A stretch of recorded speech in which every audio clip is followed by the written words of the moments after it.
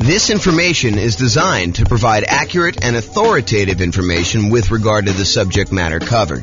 It is offered with the understanding that the presenters are not engaged in rendering legal, accounting, or other professional services. If legal advice or other expert advice is required, the services of a competent professional should be sought. Welcome to the Tampa Real Estate Investing and Real Estate Financial Planning Podcast. Learn all about investing in real estate in Tampa, Florida, with a combination of real estate financial planning and modeling with numbers specific to Tampa. Plus syndicated, more generalized recordings of live and pre-recorded real estate investing classes, not all of them specific to Tampa. Be sure to stay tuned after the podcast for a message from our sponsors. All right. Good morning and welcome, everyone. I am your host, James Orr. And we have a very short class today, although I have a typo in the title thing here. Add a little space there. So we got a very short class today. So prior to this class, we've covered a very wide range of all the different financing options for real estate investors. We've done a class on nothing down financing options. We've done a separate class on low down payment financing options. We've done a separate class on all the conventional financing stuff. We've done a separate class on portfolio financing. We've done some classes on creative financing. Today, we are going to cover a very short overview, a 101 introductory kind of like perspective on commercial loans. So all the financing we've covered so far has primarily been for buying properties, single family homes, condos, townhomes, duplexes, triplexes, and fourplexes. Today, we're going to really focus in on commercial properties, which are the loans you would typically use in order to buy 5 units or more. And that is really not my area of expertise. It's not my specialty. It's not something that we typically cover. So this is really going to be an overview so that if you're like brand new to real estate investing and you're wanting to know like what the different loan options are and how they all work, you know to go to do commercial financing once you get above 5 units. Okay, so if you want to go buy like single family homes or duplexes, triplexes, fourplexes, condos, townhomes, detached single family homes, all that stuff is all the stuff we previously covered. And I'm going to do a really quick review of all the different financing options that are available. And then we've got like one slide on the commercial properties and we'll talk about how they differ. And then you can go seek out a lender who's going to do the commercial properties. One of the reasons why I'm not going to go into ridiculous detail about commercial properties and commercial financing specifically is it varies a lot.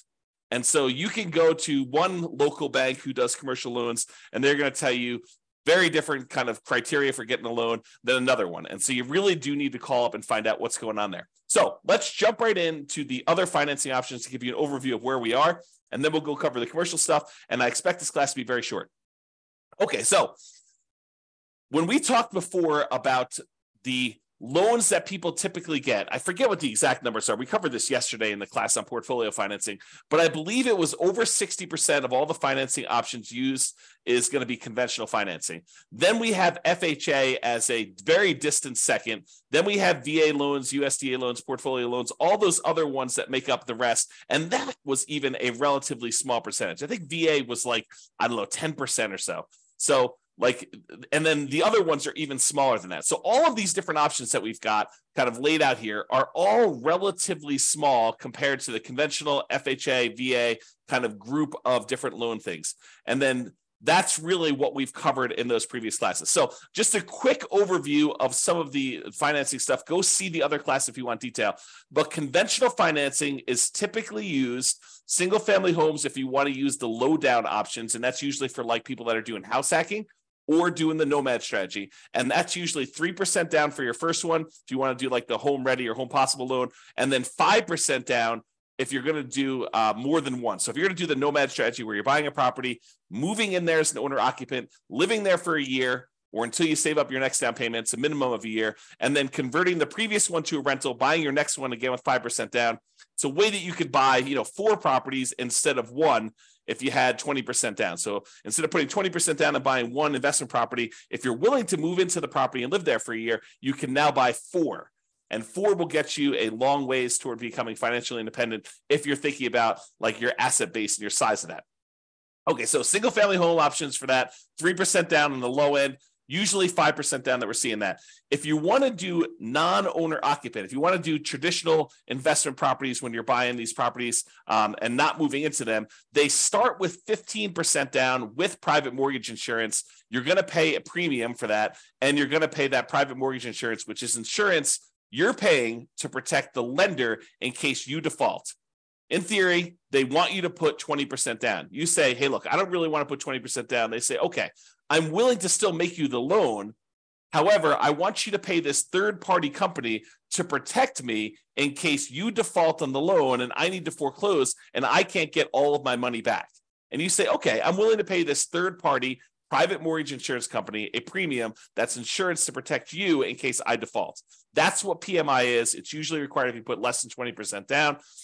And if you put 20% down, you do not have PMI. So you want to get a conventional loan for a non-owner occupant investment property. You can get those with 20% down without any PMI, or you can put 15% down. You're going to pay a small premium on the interest rate, and you're going to pay PMI on those things. You could typically use that up to 10 finance properties per Social Security number / tax return. And this is when you're buying non-owner occupant properties. If you're buying owner occupant properties, there is no limit to how many conventional financing loans you can get. So it's one of the sort of carve-outs that if you want to get these great 30-year fixed rate financing loans on properties that become ultimately investment properties, then doing a strategy like house hacking or Nomad, where you're buying a property as an owner occupant, moving in, and then at some point in the future, either immediately getting roommates or at some point in the future, converting that to a rental after you've lived there for a year and you fulfill the obligations that the lender requires, because you'll sign a piece of paper at closing that says, for an owner-occupant loan, you're going to move into the property and live there for a year. So if you fulfill those obligations, then you can convert it to a rental. So if you're doing that strategy, you can do more than 10 conventional loans because you're moving in as an owner-occupant.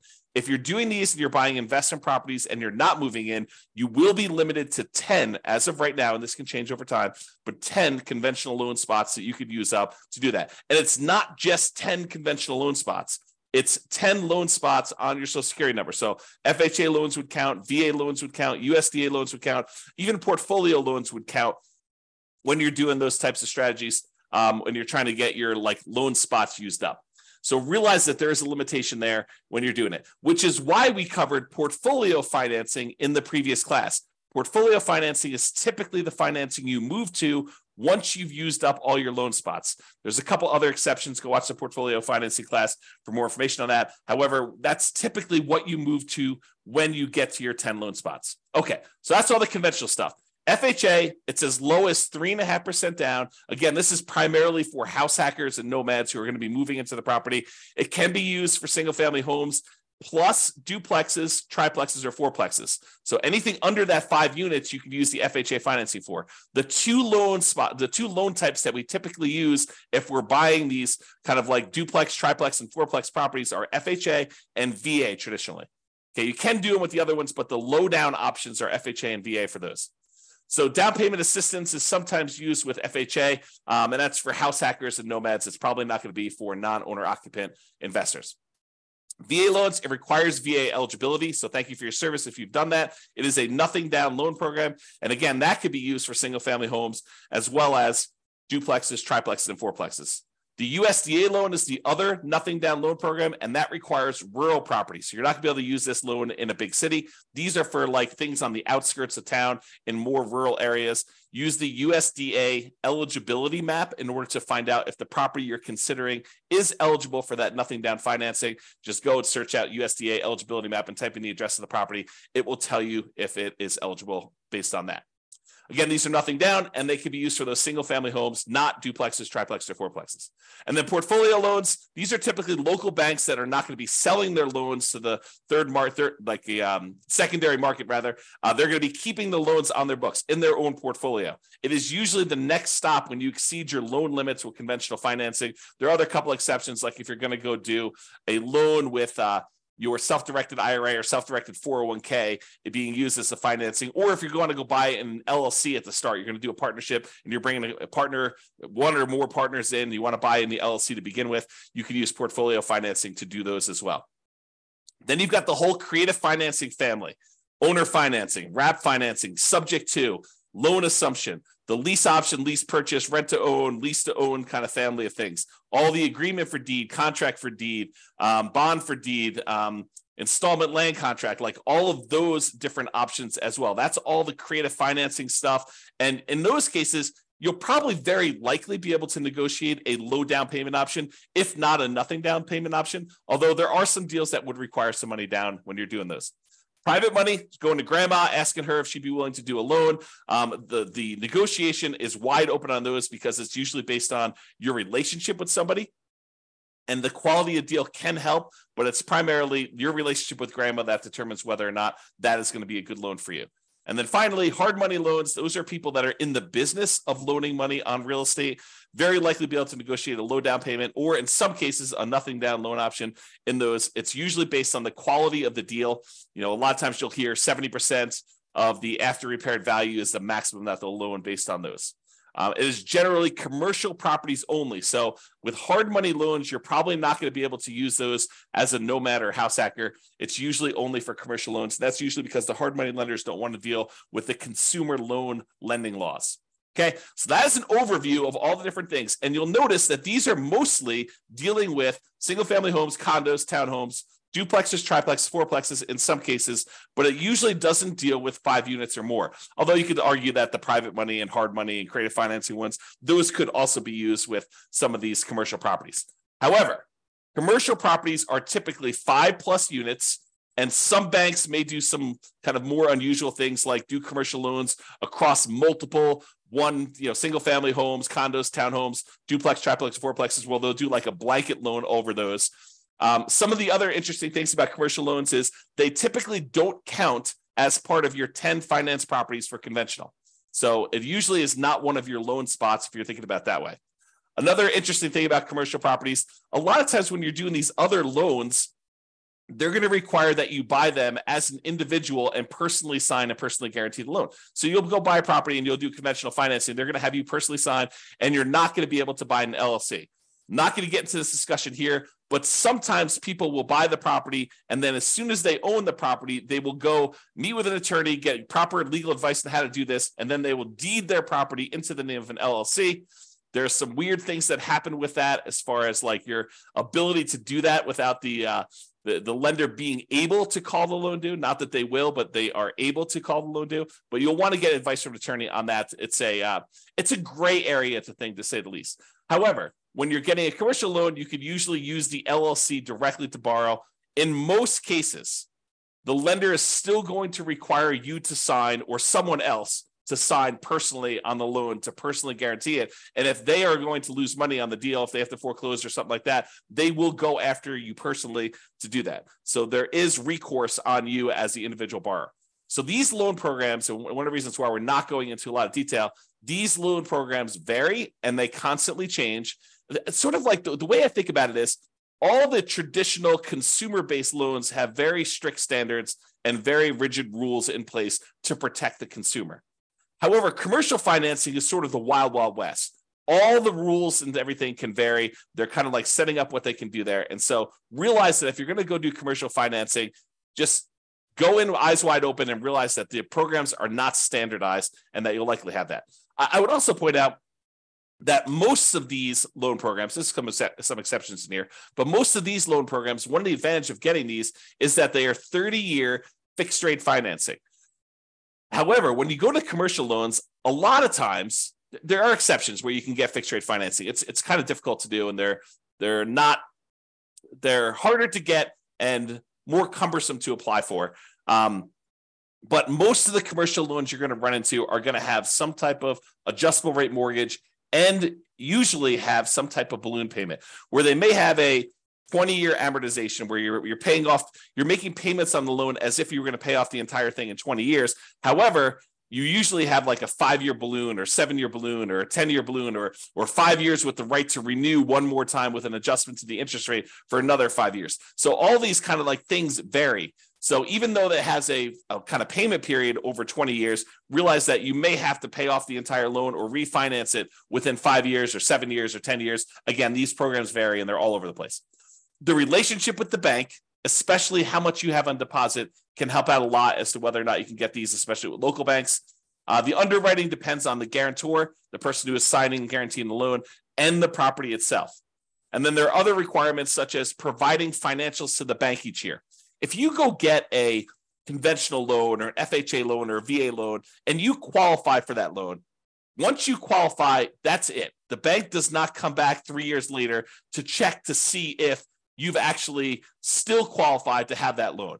Once you qualify, you're in and you're golden. That is not the case with commercial properties. With commercial properties, they will want you to provide financials to the bank every X period of time. I've seen mostly years. So every year they want you to come up with updated financials, and they want to make sure that you still qualify and can still get that loan. And if not, they may actually start foreclosure process. Okay. There is a relatively famous, I'm not going to mention it by name, author of real estate investing books, an investor who tells the story of the bank calling their loan due during the downturn. They just said, hey, your financials look weak because all these property values are kind of compressing. And, we feel a little bit nervous about stuff. So we actually are going to go call the loan due. You have X number of days in order to pay this complete thing off.